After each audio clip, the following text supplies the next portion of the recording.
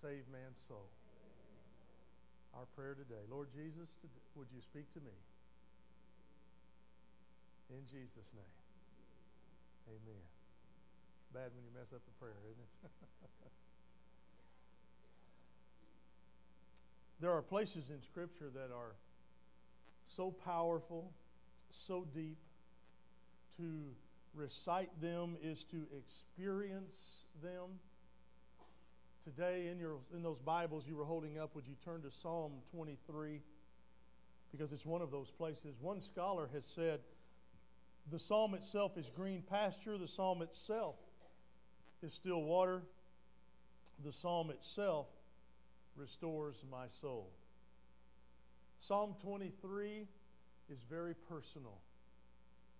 As I sat in the hospital room Friday night with the family, this psalm came to my heart, came to my mind, and God began to just have verses flow into my heart, into my mind, and I should have brought those out to the family. But I was needing some comfort myself as a shepherd in that room. And there's countless preachers who will testify to the fact that they use this psalm in many of the funeral messages that they will preach. It's a balm to wounded souls. David references we or us or they. Or I should say there's no references to we, us, or they, but only my and me and I and you. It's a personal testimony of his experience with God. But what comforts us and helps us in this psalm is its confidence. David really believes what he says in Psalm 23 about God. He realizes, and we can realize as we linger over these words, that what David writes is not poetic exaggeration or theoretical theology. He has experienced God in these ways, heard his voice, followed his lead, felt his care. And beneath the beauty of his words, there are solid convictions formed as we go through crisis. Any of you ever been where that young man was in that video? Asking God, why? Why? It's hard to grasp the things that David brings out in this psalm. He wrote it 1,000 years before Christ. But he leaves us clues in this psalm, or in this particular psalm, that help us work through crisis in our life.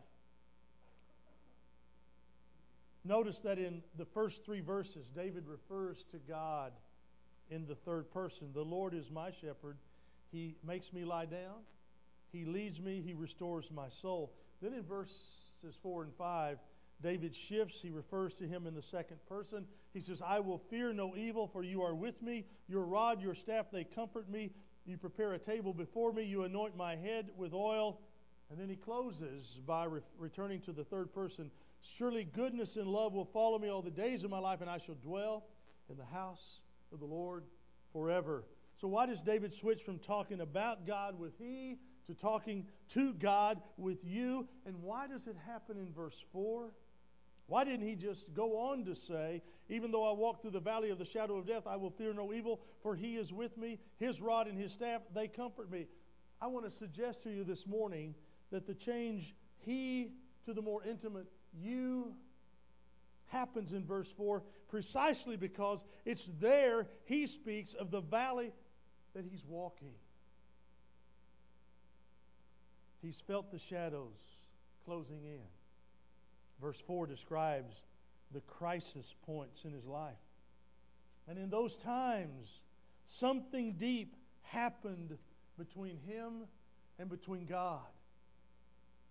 You've noticed it too, haven't you? We're more prone to talk about God when we are in the green pastures and more prone to talk to God when we're in those deep ravines. In the light, we are prone to wander off in pursuit of greener grass, but in the dark, we hug His knee. David changes from comments about God to communion with God. Because during his valley time, he stayed ever so close to the shepherd, never taking his eyes off of him. He had experienced God in a way there that had ushered him into an intimacy with that almighty shepherd. And as we continue our study in Psalms, and we look at life's hurts, I invite you to a familiar resting place, an oasis, if you would, where we will see God is closer than you think in times of crisis. And my prayer this morning is that God so imprint His truth in your heart that you will find your confidence in Him rise above the storm clouds in your life, even as David had done in this psalm. Let's take a few moments and look at David's secrets to confidence in times of crisis. Number one, God wills valley times to get you to a better place. God wills valley times to get you to a better place. I asked Brother Ralph the other night, I said, well, you've got some transitions going on in your life. I love his answer. He may not even remember what he said. He said, well, not too many, just a couple. Just a couple? But you see, when you're walking with God and you have a confidence in God, there's not a whole lot of transitions that come to you. Anybody that asked me, and we had on our sign out front that we were grandparents, and I would run into people in unusual places throughout the city here in Jinx, and they would say, oh, you're grandpa. I instantly pull out my phone with my picture of Kelsey on it. Because I have other pictures that you haven't seen if you'd like to see. I can hold them at the door for you if you'd like. Because she's all right. She was gesturing to me the other night. We have a webcam, and we get on the webcam and we can look at her. Jeff had the webcam more on him, and she was kind of in the side. And I said, son, pan over to her. I said, I love you, but not nearly as much anymore. And he said, oh, I see how it is. I said, good. Good. But you know, God wills valley times for us to get to a better place. And when Brother Ralph shared that with me, he goes, oh, just a couple, I thought, wow. I want that bedrock faith. I remember when Dudley passed. Geneva just rock solid. How does that happen? Why didn't they fall apart? Why didn't they collapse? It's because their faith, their belief is in Almighty God. They know the voice of the shepherd. Amen?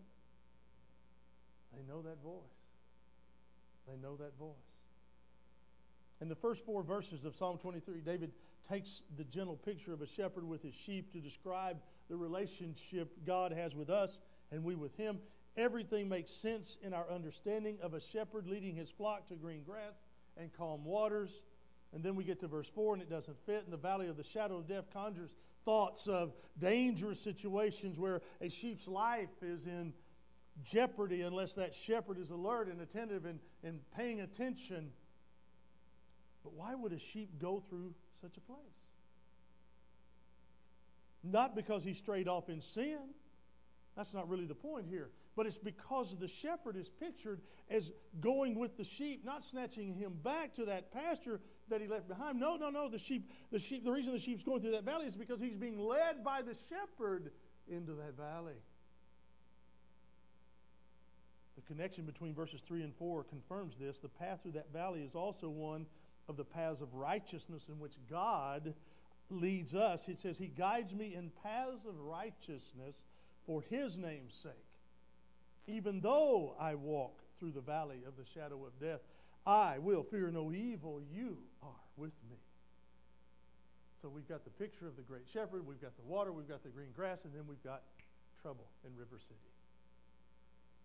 But why would a good shepherd who would lay down his life for his sheep lead lambs into a valley filled with danger and death threats? There's really only one possible answer, and that's to get them to a better place. Philip Keller wrote a book. He's an Australian shepherd, and he wrote a book entitled A Shepherd Looks at Psalm 23.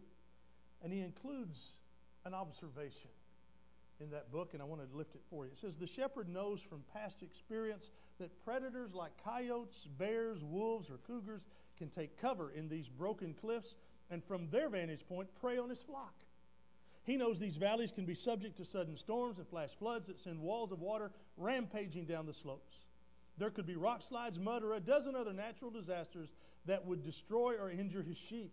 But in spite of such hazards, he also knows that this is just the best way to take his flock to the high country. He spares himself no pain, no trouble, or time to keep an eye out for any danger that might develop. That's a great analogy and synopsis of why the shepherd might be taking the sheep through that dark valley and why our shepherd leads us through those. When you're walking through some unfamiliar valley and shadows linger, when you have cancer and have to decide whether it will be chemotherapy or some other way, when they're trying to decide as a matter of godly stewardship whether to take your money out of the market or you're going to let it ride, when your finances are tight and you're taking yet another job to make ends meet, just remember this: your shepherd has appointed even this hard time as one of his paths of righteousness. He's leading you through this valley for reasons that probably won't be apparent, but rest assured he is taking you to the high country where the sun is warm and the grass is even greener. Every valley is a pathway to something better. Psalm 84 and verse 11 says, no good does the Lord withhold from those who walk uprightly. That's your memory verse on the back of your bulletin that we want you to be working on this week. Memorize that verse, implant it in your heart. Paul put it this way in Romans 8:28. We know that for those who love God, all things work together for good, for those who are called according to his purpose. The valley isn't good, but the shepherd is. He knows the way. The second truth that David shares with us here is that the shepherd has you covered physically, emotionally, and spiritually. David tells us how to be fearless in adversity. He tells us that even in the valley of the shadow of death, he didn't dread the distress that he was going to face or cringe in the face of crisis. How do you fight fear when you don't know what's going to happen next? Because, see, your imagination works overtime. How did David do that? Well, he tells us that his confidence came from three sources. He stayed in God's presence, he saw God's power, and he sensed God's leading.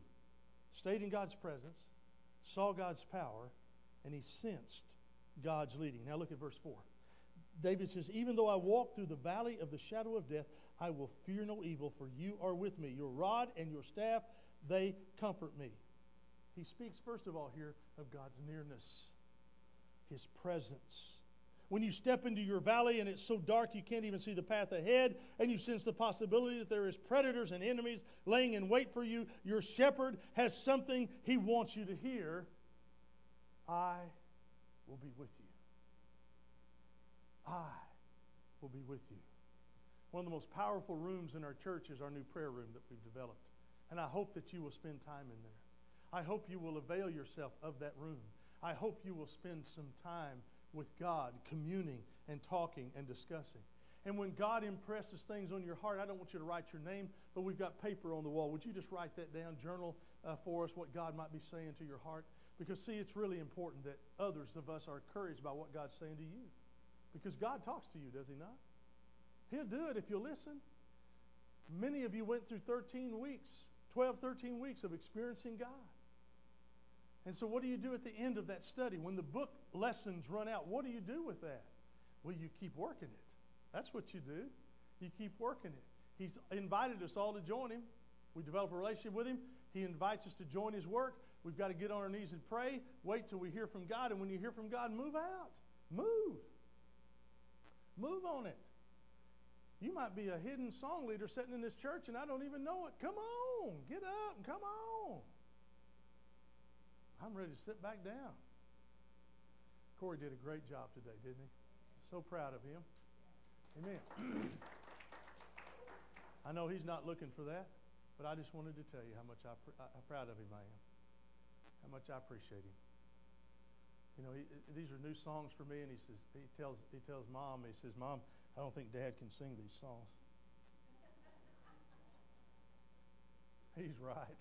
He's right. He's right. Because I'm so stuck in Southern gospel. I'm stuck there. I'm sorry. That's where I'm at. Put the Gaithers on, and my hands are up. I'm going. You know, but the words that God is putting in the hearts of some of these new songwriters are so powerful. We would be remiss to just dismiss them and not try to experience them.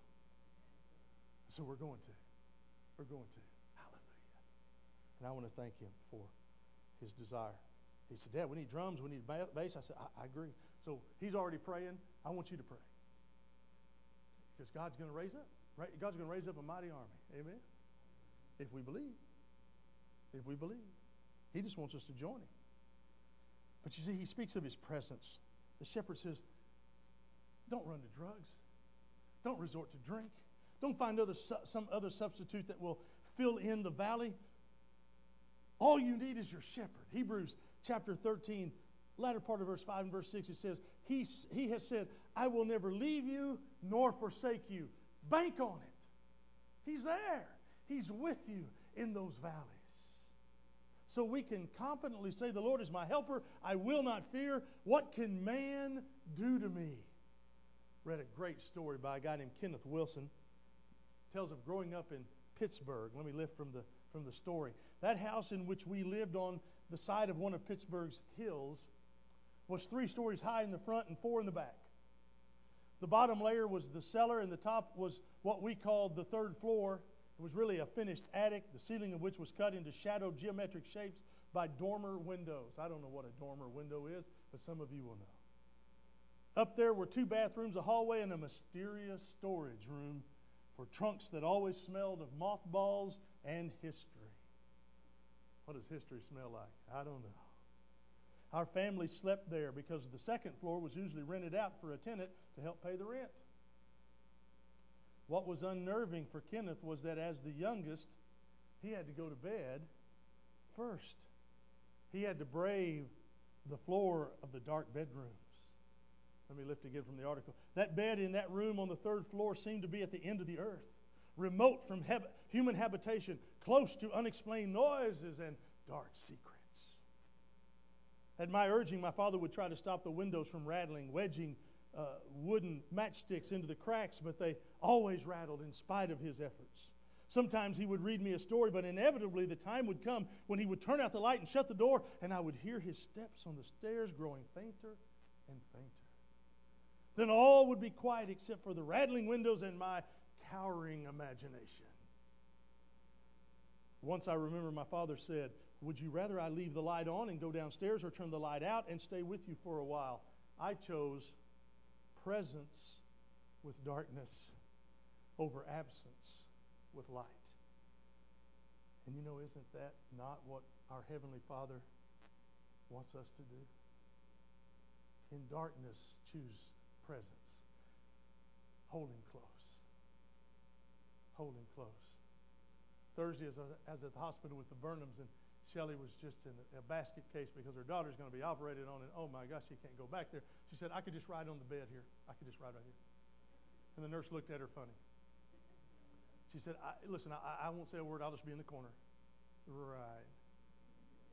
I'm sure the doctor could not perform the surgery that he's done hundreds and hundreds of times without her help guiding his hands. So they didn't let her go back. But it was like she had lost her first love as they wheeled her out, and we carried Shelley back into the waiting room. And she would gaze up and she would go back down. And Steve all the time saying, get up, come on, let's go. She kept wanting to divert and go back. Yeah, it's just, but that's a mom's love, is it not? That's a picture of the shepherd who sees us go out of sight and wants to be with us. I will never leave you or forsake you. Secondly, he saw God's power. A shepherd's rod has a 2-foot club made of oak. It was that type of club. It had a rounded head, whittled from the knot of a tree. It had sharp bits of metal pounded into it. That club was used to defend the flock against attacks. It pictures the shepherd's power wielded against overpowering enemies. David said he had no fear in adversity because of the comfort of God's power, protecting him from that which would ruin him. And you need not fear. 1 John 4:4 says, he that's in me is greater than he that's in this world. Can you say amen? Because, folks, when you face those times of crisis, he's there.